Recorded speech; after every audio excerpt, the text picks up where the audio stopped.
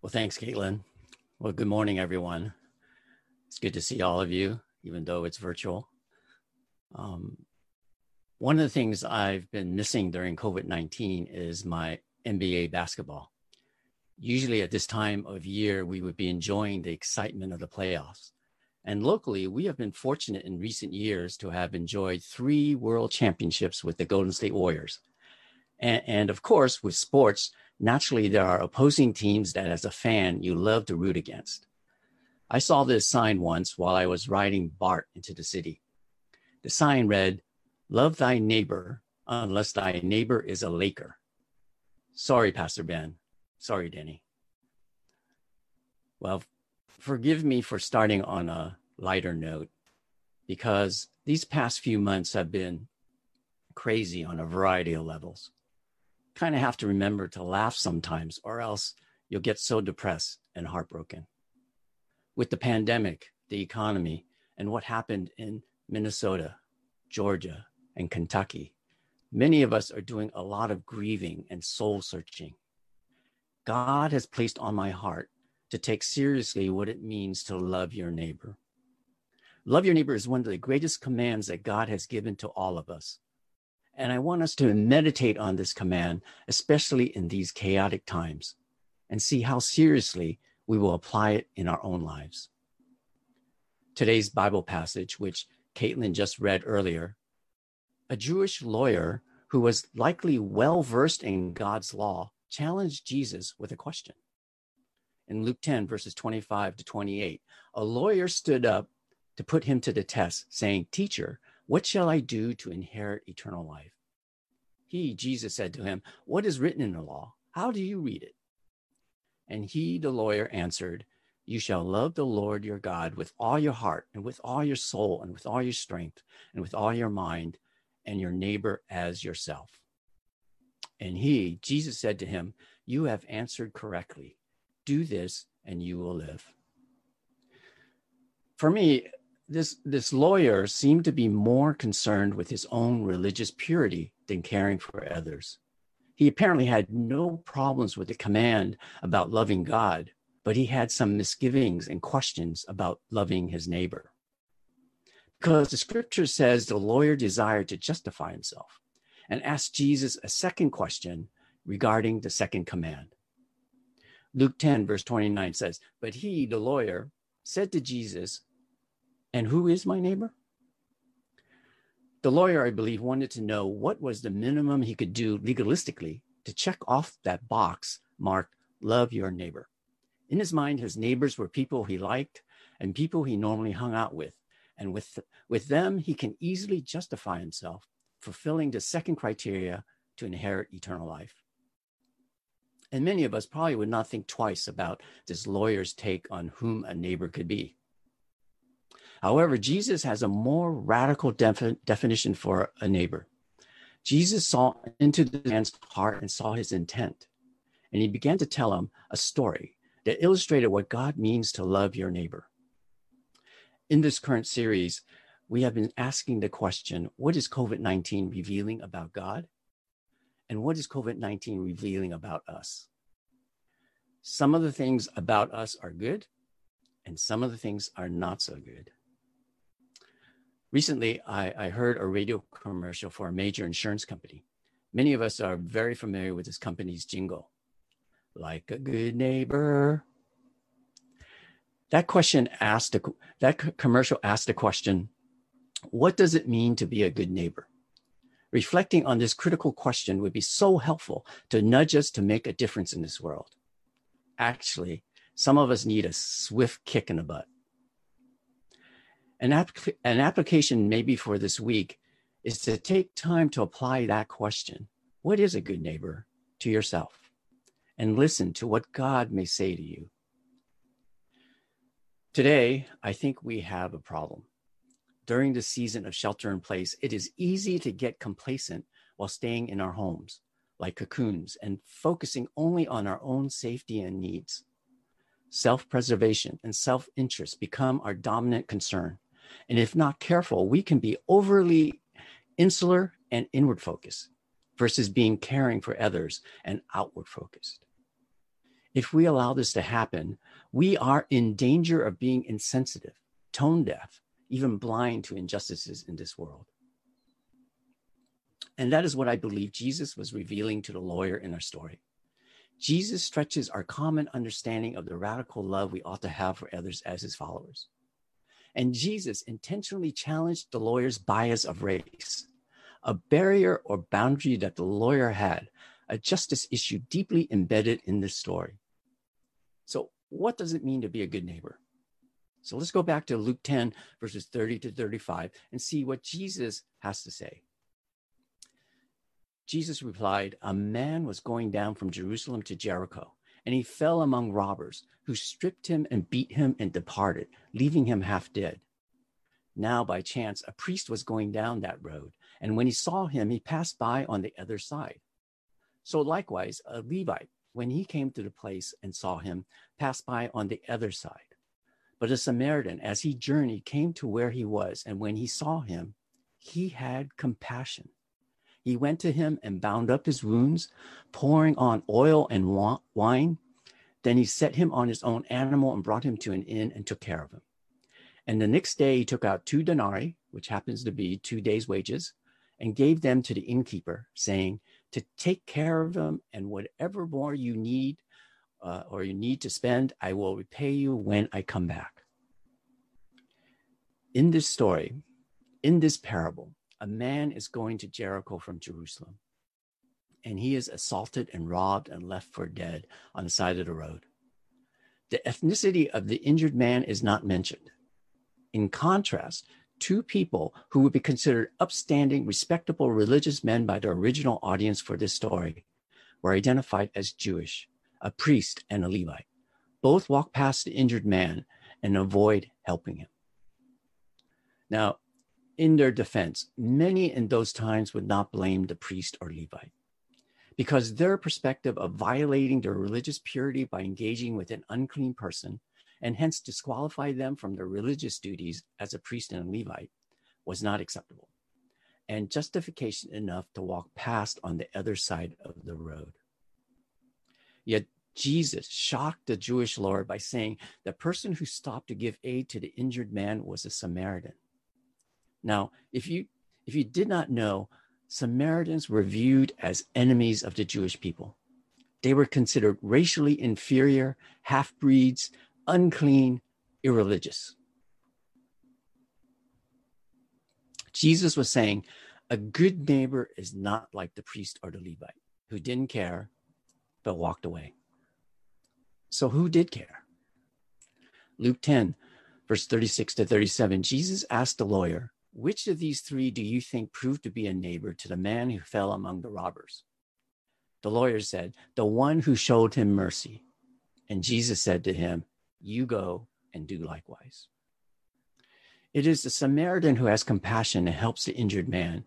Even realizing the obvious answer, the lawyer could not even say Samaritan with his own lips, possibly because of his own racism and hatred. Jesus is telling us that a true neighbor is one that has compassion and shows mercy to another. Being of the same race or tribe has nothing to do with being neighbors. Jesus told the lawyer to be like the Samaritan, and for us to not be like the lawyer. To be like the Samaritan, many of us will need to raise our compassion threshold for others, especially when that person is in our worldview someone so different from us, and maybe people we have othered ourselves. And I confess, I'm guilty of this too. Now, some of you may not be familiar with the term or verb to other. To other is to see or treat a person or a group of people as different and alien to oneself.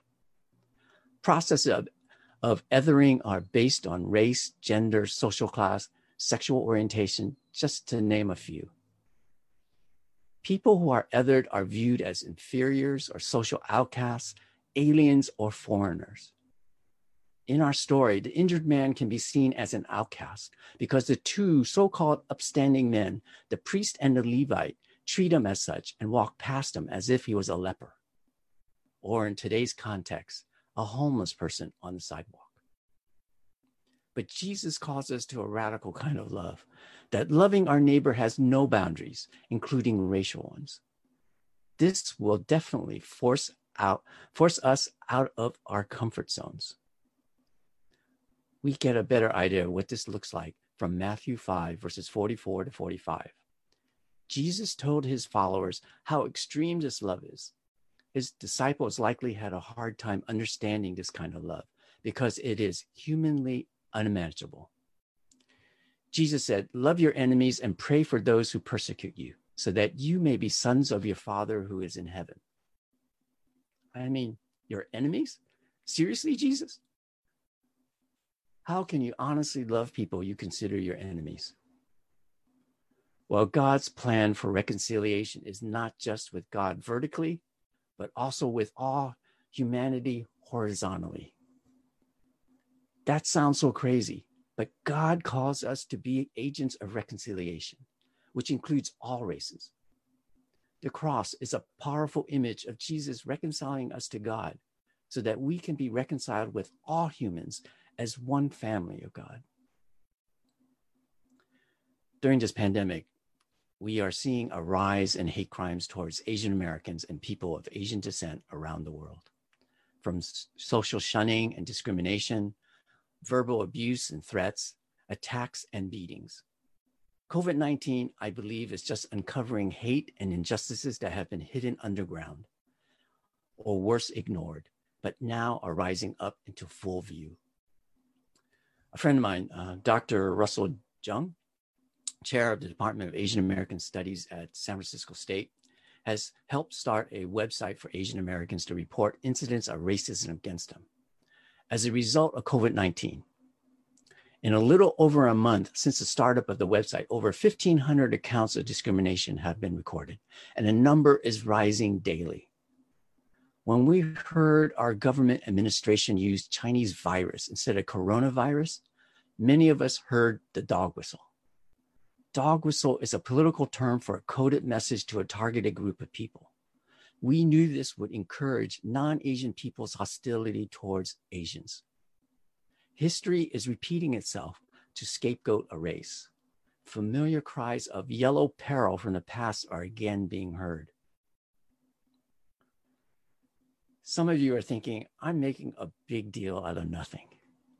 For some of us, this is real, folks. The ugliness of racial profiling is happening again. Being Asian has been falsely made the face of the coronavirus. In January, when news was spreading of COVID-19 in China, my wife, Terry, and I were traveling. And in a Southern California hotel elevator, we encountered two white businessmen. One of them asked us, "So where are you folks coming from?" I was tired, having just come off a long cross-country plane ride. I quickly answered without thinking much of the question, "Florida?"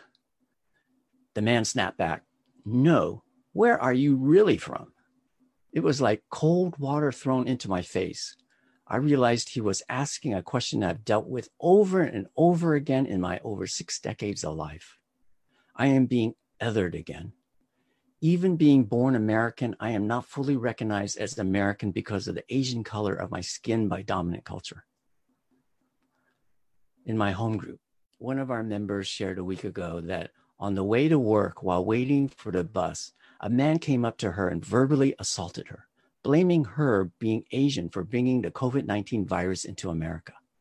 He shouted, "You people brought this disease and people are dying and businesses are shut down, causing people to lose their jobs." This race hate was a shock for us in our home group to hear because it was with someone we personally knew. That night, we prayed for our friend because she was pretty shaken up by the incident. The racism virus is alive and doing well in America. Besides racial tension rising, another thing that COVID-19 is revealing is the injustices of the cost of the pandemic on people of color and the socioeconomically marginalized. We are not in reality experiencing the pandemic equally the same way. We are not in it together. The rates of infection and death in the African American, Latinx, and Asian American communities are higher than any other racial demographic groups in the country. There are many underlying factors causing this, but one is likely that people of color have jobs that often do not have the privilege of working at home or the luxury of not working at all.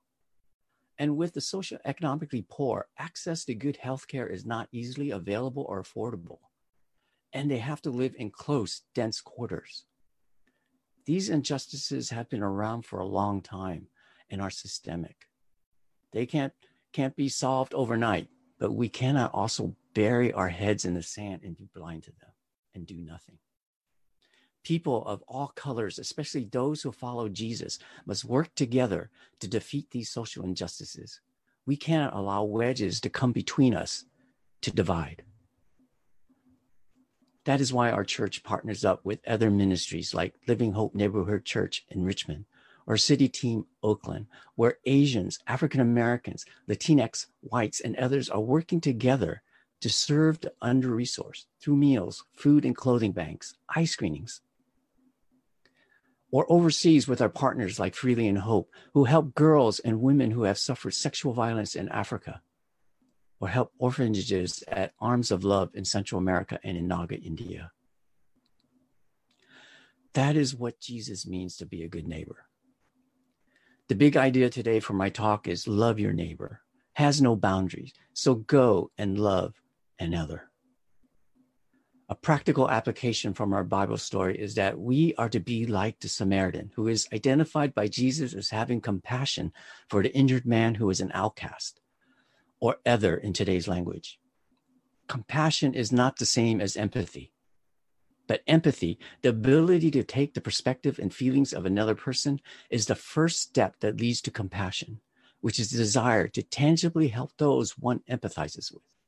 Like how the Samaritan tangibly cared for the injured man's wounds, took him to an inn to heal, and mobilized others like the innkeeper to care for him together. Compassion is not empty or actionless. Erna Kim Hackett, who works with InterVarsity Justice Programs, is a biracial Asian American. In a recent blog, she tells about the current anti-Asian sentiments coming out of COVID-19 and the importance of all people groups to have a shared awareness for justice. She writes, "What we are experiencing in this moment as a community is a small taste of the anti-Blackness that has formed this country down to its DNA. And empathy is radical. It is an empathy that cannot sit silently by when someone's humanity is violated in any way. Our empathy must expand us to hold and see the humanity of all humans and care about what is happening to them, and seeks God for a radically just and loving response."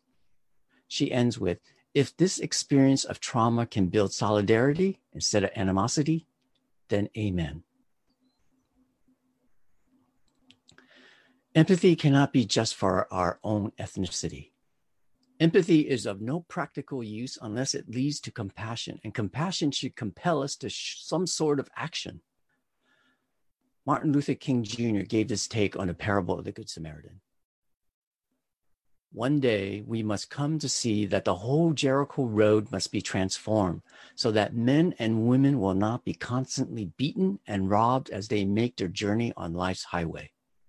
True compassion is more than flinging a coin to a beggar. It comes to see that an edifice which produces beggars needs restructuring. Edifices are structures of our society that harbor institutional injustices need to be transformed. Wouldn't it be a wonderful world if the roads of life could be made safe so men and women of all colors are not beaten and robbed, whether literally or figuratively?" Dr. King couldn't be more prophetic for our current times in calling for justice for the Ahmaud Arbery's in this world who are attacked for simply jogging on the road, just like the man in our parable traveling on the road to Jericho. Or for the EMT worker, Breonna Taylor, who was killed in her own home from a police no-knock warrant. Shared awareness and lamenting together is a start. Allow God to change your heart attitude. Feel outrage and mourn in solidarity for a Black man like George Floyd, who died when a white police officer had his knee on his neck. Compounding my anger and sadness in that incident was that an Asian American officer was standing nearby and doing nothing to stop it. We Asians must reject the model minority label and not be complicit with dominant culture's sins, because we have our own racial baggage to deal with. Again, my big idea is love your neighbor, has no boundaries, so go and love another. This week, make a decision to practically help some ministry, serving those who are suffering the most during this pandemic. Each week, we highlight many opportunities to help. Choose something and just do it.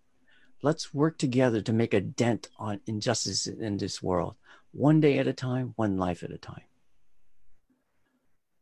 On top of that, I challenge all of us to learn more about social justice, familiarize ourselves with ethnic histories, read books on the topic, listen to podcasts on the issue, study what the Bible says, so as God's people, we are not blind, but can see the injustices all around us.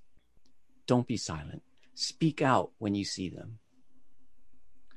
And I'm not naive to think that imperfect humans can create a perfect society that has no injustices. Only the return of Jesus can do that.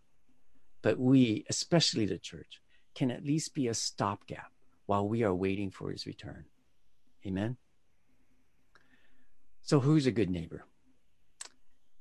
It's a person who has conversations with a person of a different culture and hears his or her story to show care, especially about their pain and suffering.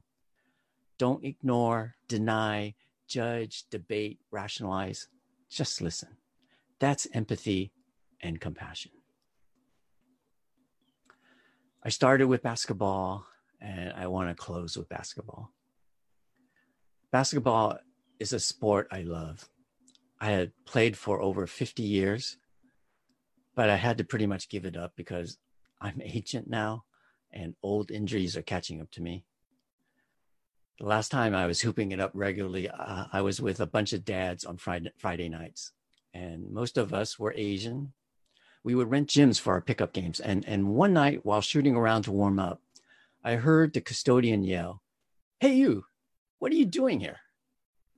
I turned my head to look over at all the commotion and saw this custodian, who was white, confronting a young African-American male. You could feel the tension in the air. You know what happened next? We rushed over to our friend and said, "He's with us." That's what it means to be a good neighbor, just like the Samaritan. And as Jesus told the lawyer, go and do likewise. Let's pray. Heavenly Father, we so desperately need you in times like this. Help us as we mourn and lament the many injustices in our world. Change us, Lord, to have more compassion for others. We are called to love our neighbors, and we acknowledge we can't do this by ourselves. May the Holy Spirit give us the power to do this so that we can love people in the name of Jesus, in whose name I pray now. Amen.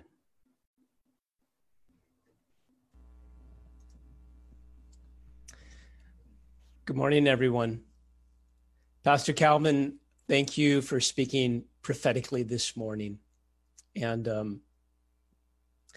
I hope it's okay. I don't think I have to ask for permission, but Calvin closed in prayer, and I would like to also pray as well. Just standing in solidarity with Calvin, of course, and with all of you.